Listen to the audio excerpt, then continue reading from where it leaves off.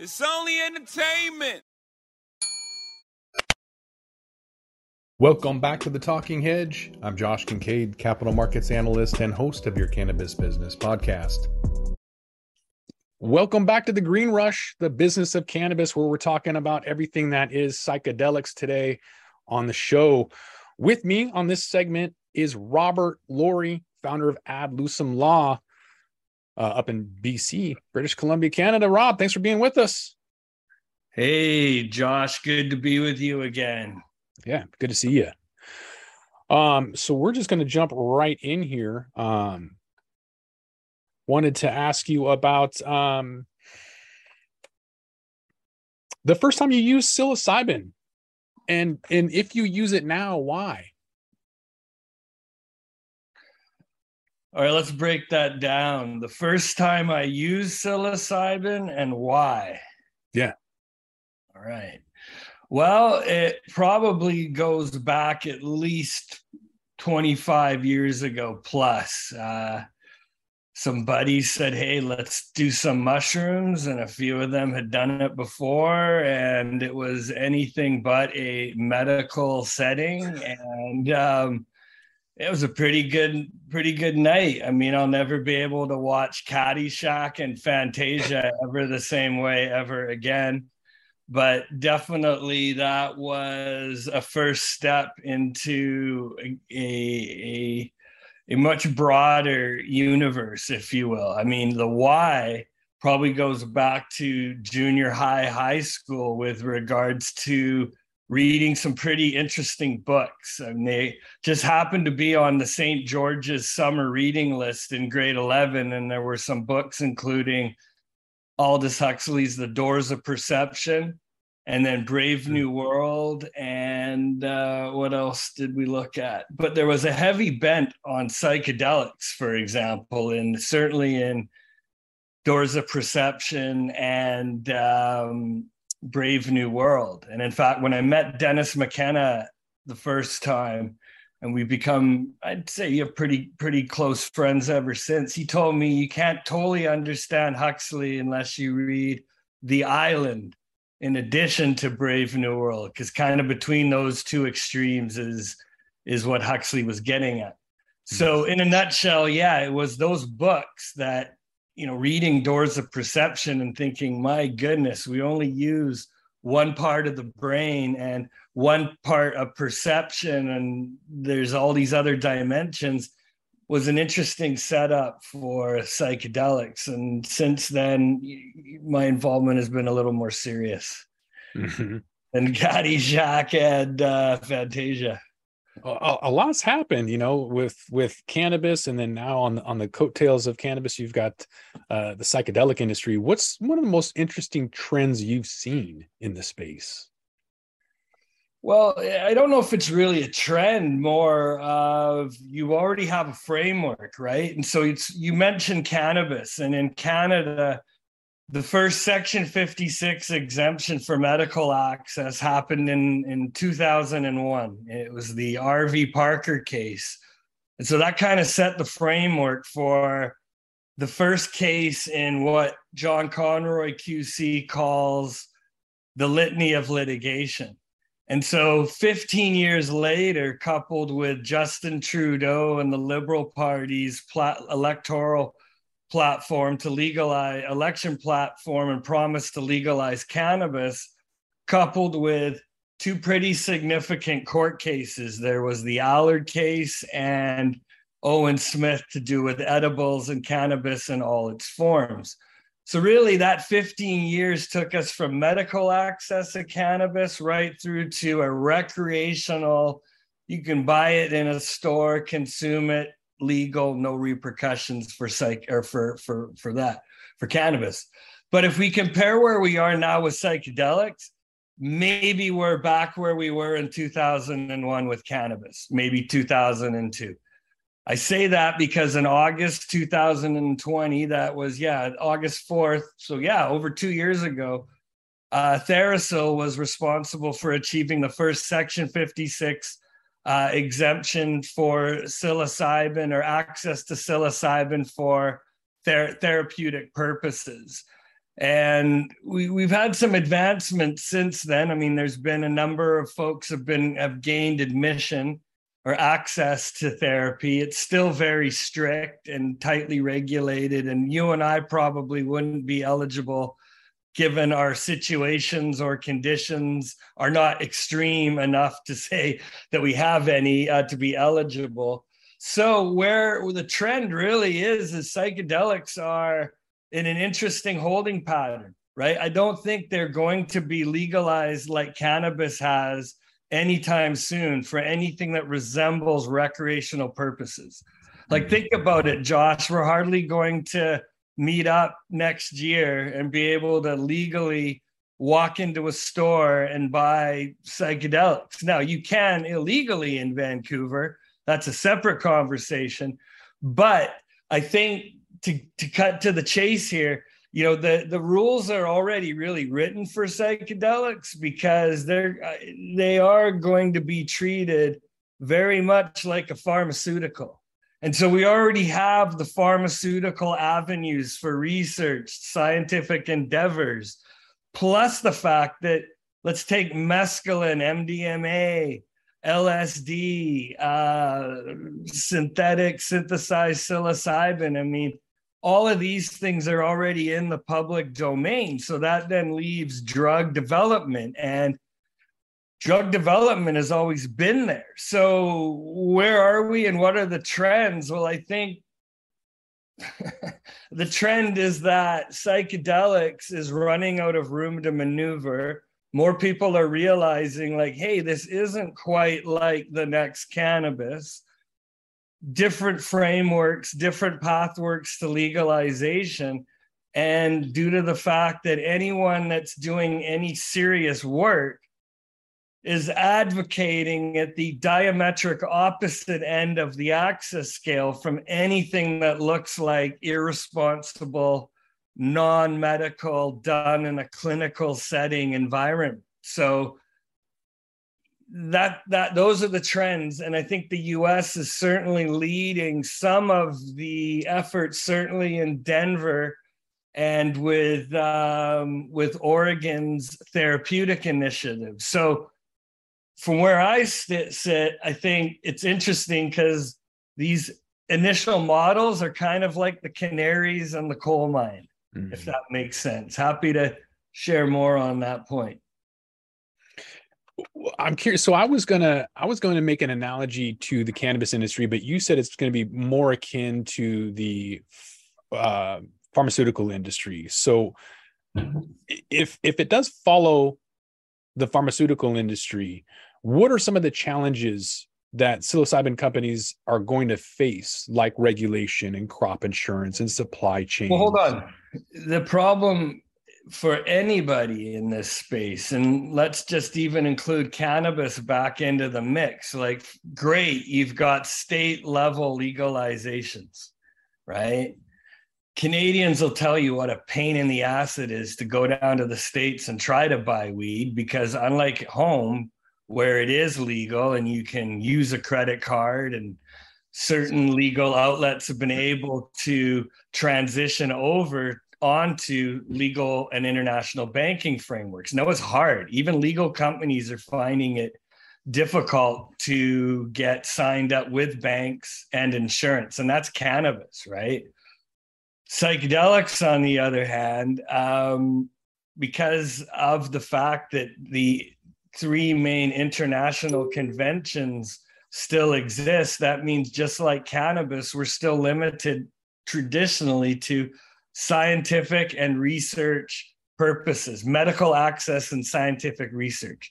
Cannabis, Canada being the first G7 country, again, think of us like Canada, like one big state. Sure, we've got, 10 provinces and 3 territories, but because we're federally legal, it's kind of like Canada's one big state, if you will. However, there's nothing from Canada getting shipped across the border. It's not like you can buy legal Canadian rec weed at a legal Washington state recreational store, because technically and on the books, it's still illegal under international law. So think of it, that's the big wall that these planes, which are like psychedelic companies, which are literally like airplanes, they're just flying into these walls, and these walls haven't changed. They've, in the case of psychedelics, been around since 1971, 1972.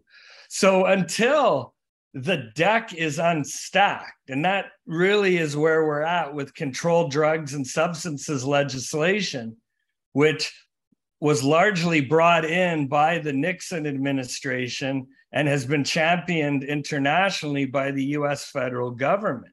Until those laws are changed, it's very limited, the legal applications and instances where psychedelics, even for therapeutic purposes, will be legal. And so that rollout and what that ultimately looks like, where it's then recognized by the US federal authorities as a legal going concern, I mean, that'll be interesting. Canada's a little further ahead on some of those fronts, where they've granted access to, I think, about 63 folks under the Section 56. And again, that's a ministerial exemption. So the Minister of Health technically can say, okay, that person's so sick and ill, and the need and the requirement is there, they can grant an exemption to the Controlled Drugs and Substances Act for that individual and their physician to possess psilocybin. And that's just it. Where are they getting it from, right? There's been recently a few companies that have popped up that are providing legal, naturally growing psilocybin mushrooms, if you will. But there's also labs who've got licenses to provide, EUP, EU GMP grade synthetic psilocybin. So again, the abilities and the access points are there, but for the masses to be able to actually get into these therapies and clinics, there's a lot of challenges, like costs. I'm hearing rumblings that some of these psilocybin treatments are as high as $7,000, which is nuts, right? Certain corporate insurance plans will cover the cost, but because it's at a very new, I don't want to call it experimental stage, but it's at its infancy, these costs are quite high still. Even for ketamine therapy, I mean, I know a lot of vets who've been getting access to ketamine, and anywhere from $6,000 to $3,000 is a lot of money. Mm-hmm. Where you're hearing people doing it in unregulated, the black market for like $500 to $1,500. So it's not a question of access and availability. I mean, all of these things have been there. The real challenge is, how are companies going to be able to get privileges or first mover advantage to do something that pharmaceutical companies technically could be doing, and I suspect some have been doing since the 70s, but really, other than drug development or trying to patent and enforce your patents on a therapy protocol, most of these things already exist. So caveat emptor, buyer beware, I'd say, in the psychedelic space, because I think to compare it to cannabis is correct in some regards, but as indicated, not quite there in others. Does that make sense? Does that agree? Or, I mean, am I coming at you completely out of left field here? No, I think that makes sense. From the standpoint of cannabis, we've been all talking about, you talked about EU GMP certification, and we talk about GRAS, generally recognized as safe. What are you seeing or hearing that's being done to increase the quality of the products and making them recognized industry-wide as quality, stable, safe, and working on a GRAS designation? Well, it's a good question, because, usually these things are a bit of a work in progress. Now, Canada has fairly comprehensive and a very strict framework. I mean,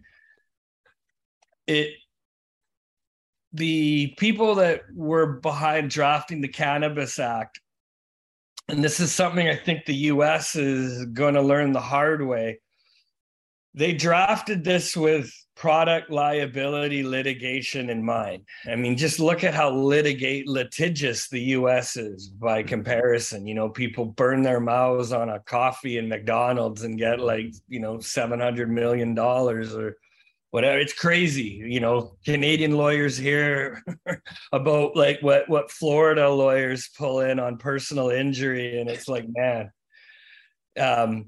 So all that being said,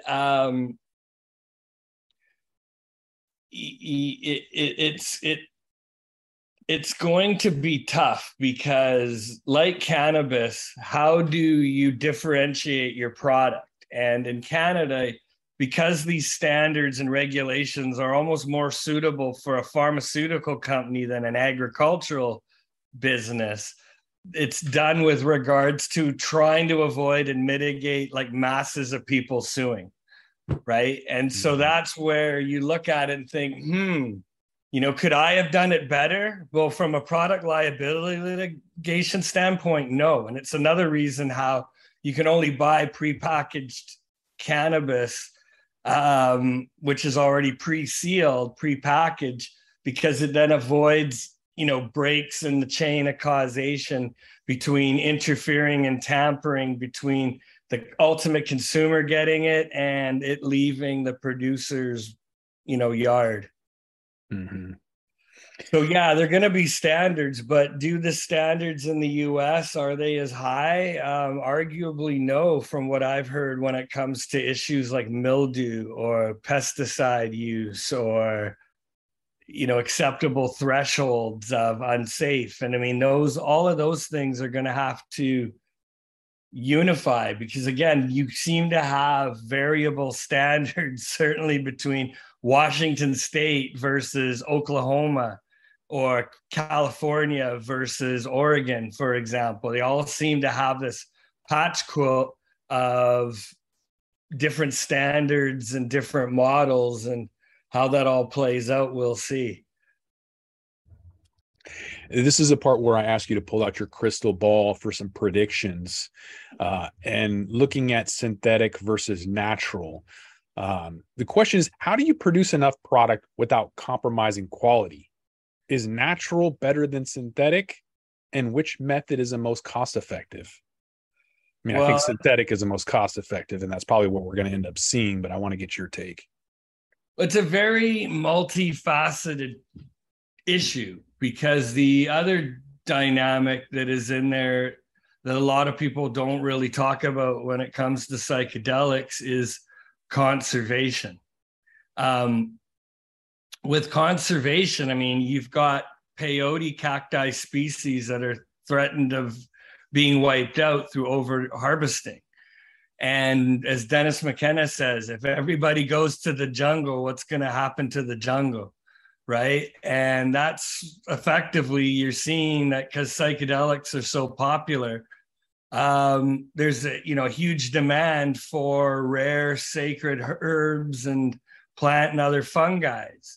And so that the bigger issue is, well, what are we doing to ensure that, you know, we don't consume and wipe out the lineage of these plants and fungi?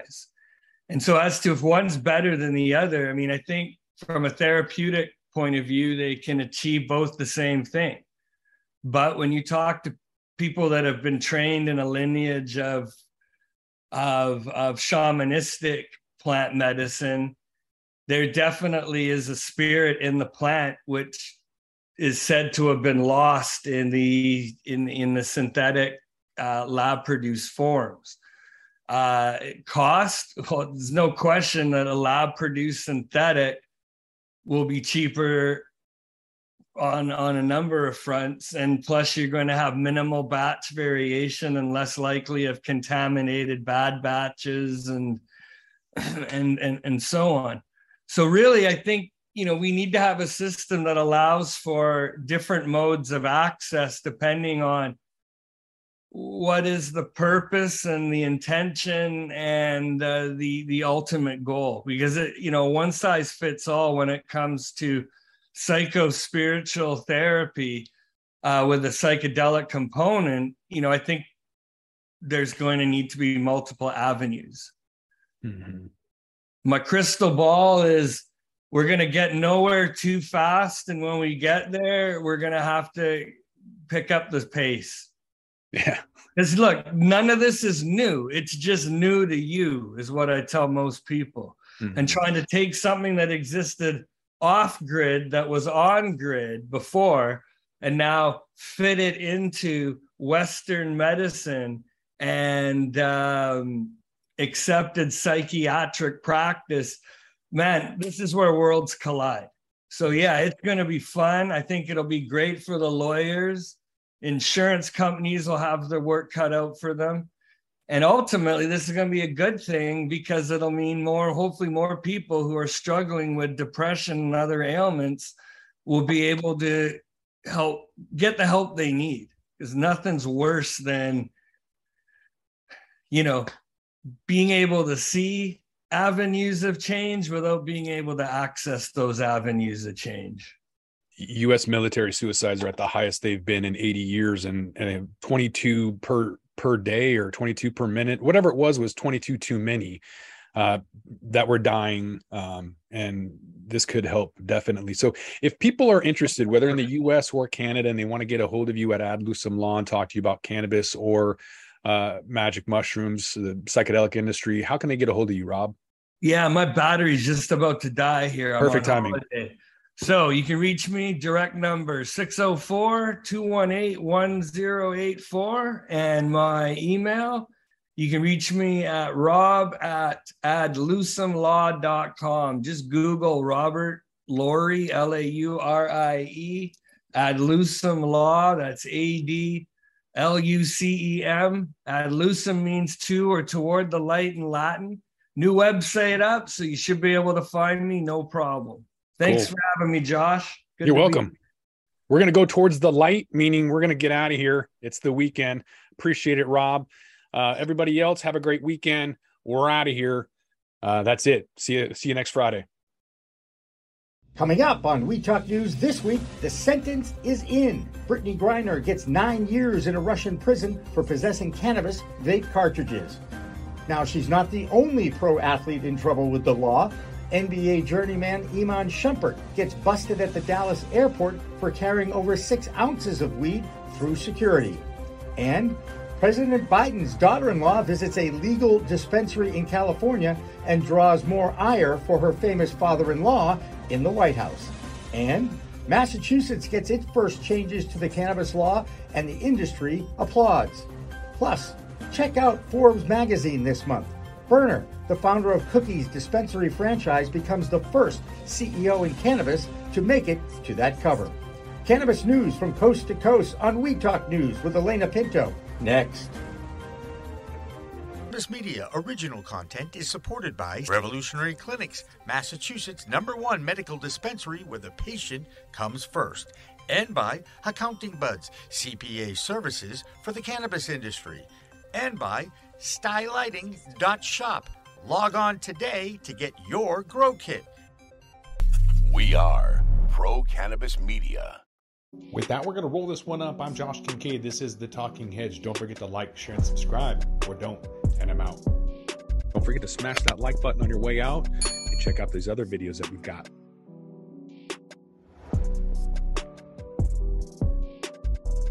Thanks for listening to today's show. To check out more great cannabis podcasts, go to podconnects.com. Here's a preview of one of our other shows. Hey there, my name is Leah Babrudi, and I'm the founder and host of CannaChicks Podcast, where I discuss cannabis, psychedelics, and other natural medicines. I not only interview people who use them as treatment for different conditions, but also the entrepreneurs who share their knowledge on how they built their businesses. If this sounds interesting to you, give my show a listen. I'm sure you'll learn something that'll surprise you.